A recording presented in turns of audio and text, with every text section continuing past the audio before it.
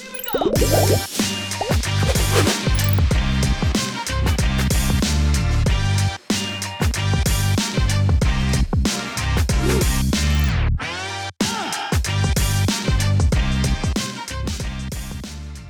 and welcome to Connect, the weekly podcast for the California MBA featuring one-on-one interviews with movers and shakers in the mortgage industry.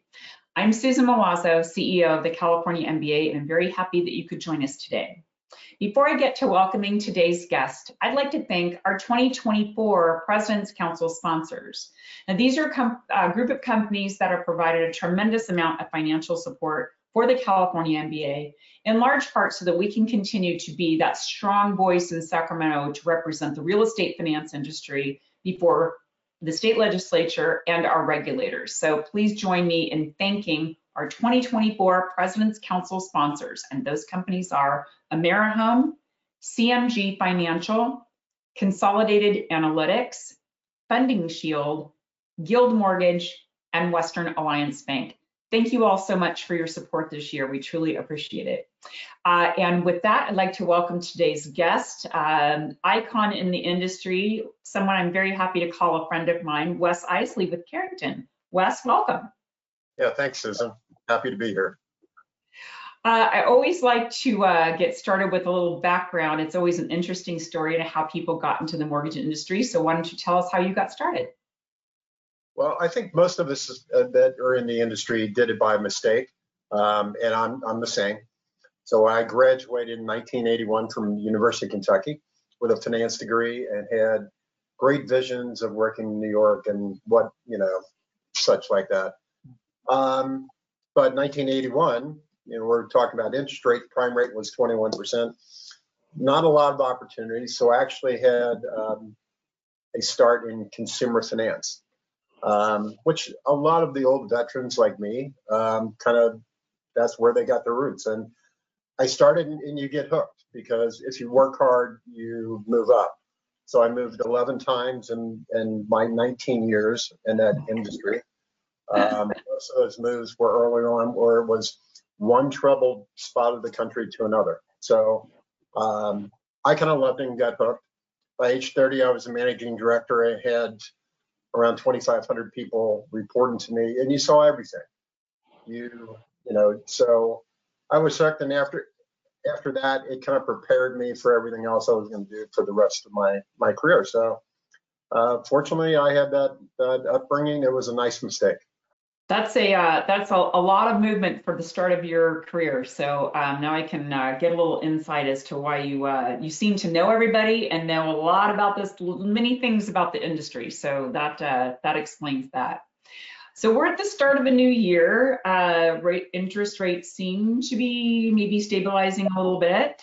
What are your kind of expectations just overall for the mortgage market in 24?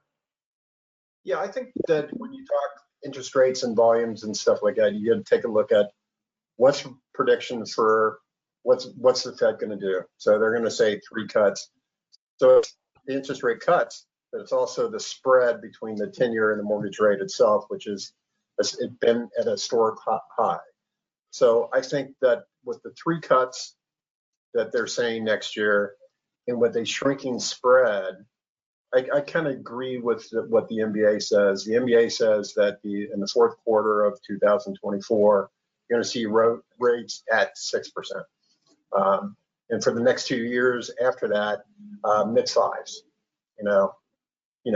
Once you hit close to 6, I think that's going to improve. I mean, for their volume, the MBA stats said, it's going to go from 1.6 trillion in 2023 to 2 trillion, which is 40%, improvement after that. And 25 and 26, it's going to be about 2.5. So I think that's going to be a normal mortgage market, and everybody forgets normal after the explosion we had with the refinances. So I think you're going to see some continued M&A, in the industry. I think people are still going to have to probably sell MSRs instead of retain them for the most part. We're a big buyer of those, so I think it's an opportunity for our company. But it's going to get better. So I think that, well, let's wait, but you're going to see slow improvement in 24 and more normal conditions in 25 and 26. Anything's got to be better than 23, right? That was rough. That was a rough year. What do you expect the priorities will be for Ginnie Mae this year? That's a good question. We're close to Ginnie. We're their default servicer since 2012.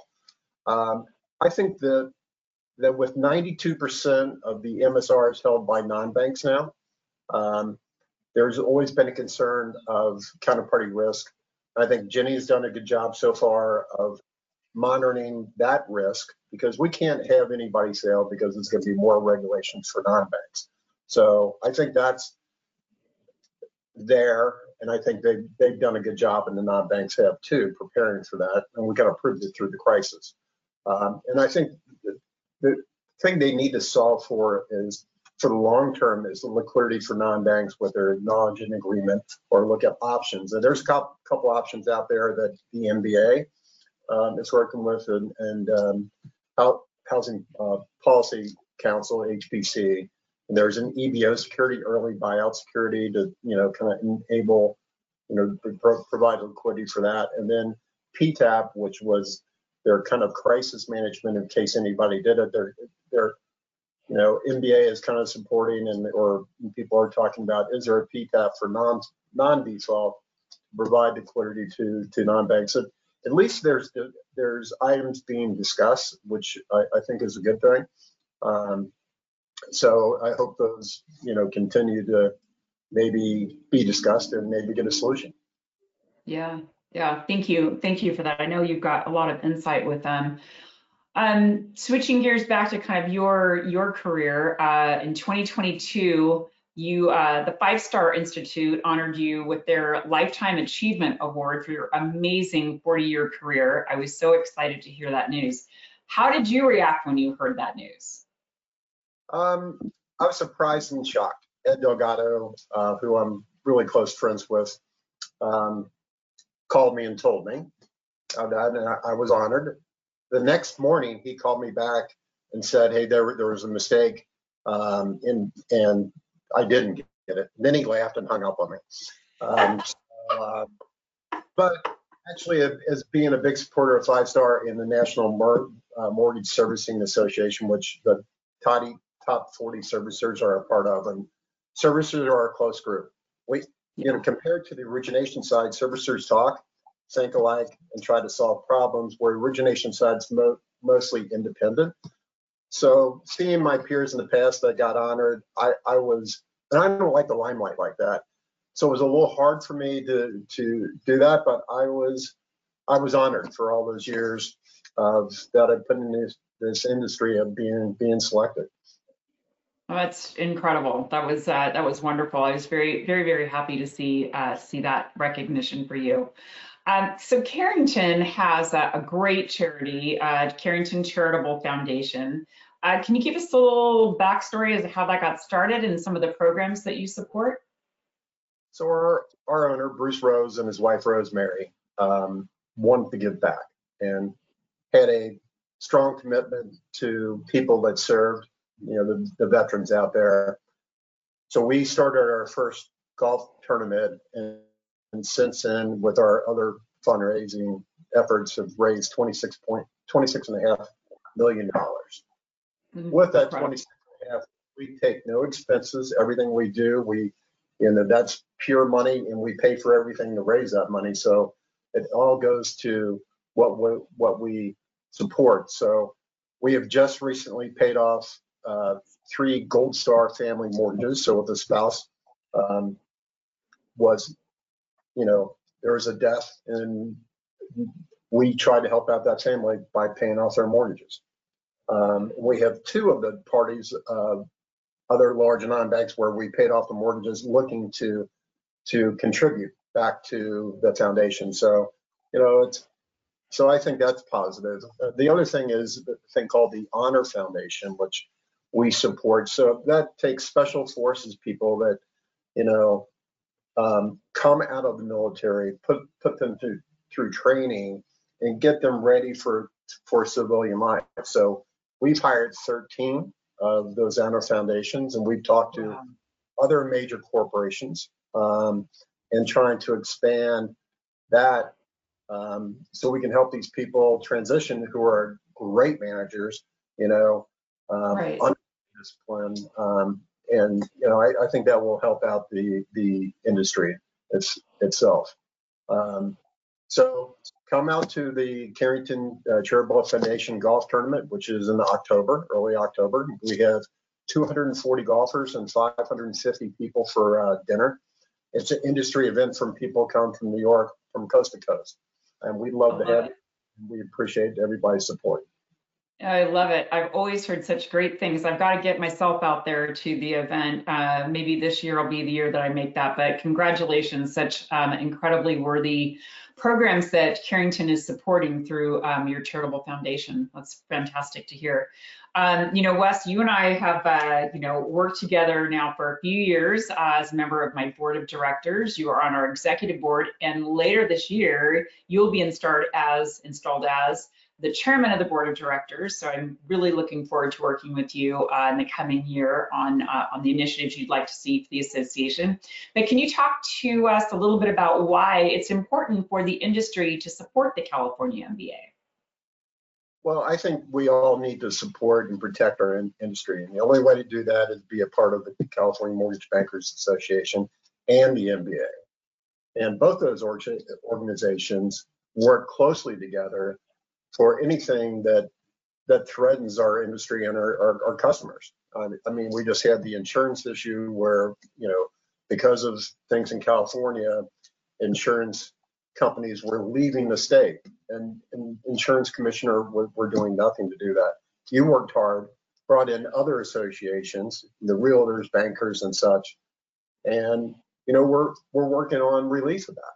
And if you wouldn't have the California Mortgage Association there to work with against, for what's good to protect our industry, nothing would happen. So I think if you look at that and you look at the RON, where California is laggard, we're working to get them to be a leader. CRA for non-banks. Every single year, things come up that would be bad for customers, bad for the industry. And if CMBA wasn't there with the MBA to fight these things, it could be a lot worse. I think it's up to everybody in the industry. You need to be a member, and you need to work to help support that. So I encourage everybody, and that's why I think we have a strong following in the state, because we do. I think we're the strongest association out there. And it's because of everything you do, Susan. So we appreciate that. Thank you. Well, yeah, you definitely cannot let the advocacy efforts be left to somebody else. Somebody else isn't going to take it. You are the somebody else, right? So we've got to make sure that people remember that. Thank you, Wes. Thank you for being a part of our leadership. You're what helps make our organization strong. I love working with you. Thank you for being on Connect as well. No, thanks for the opportunity. And thanks to all of you for joining us today. To access any of our past episodes, you can follow us on our YouTube channel. We're also available on SoundCloud, Apple Podcast, and Spotify. That's it for this week, and we'll see you next time on Connect.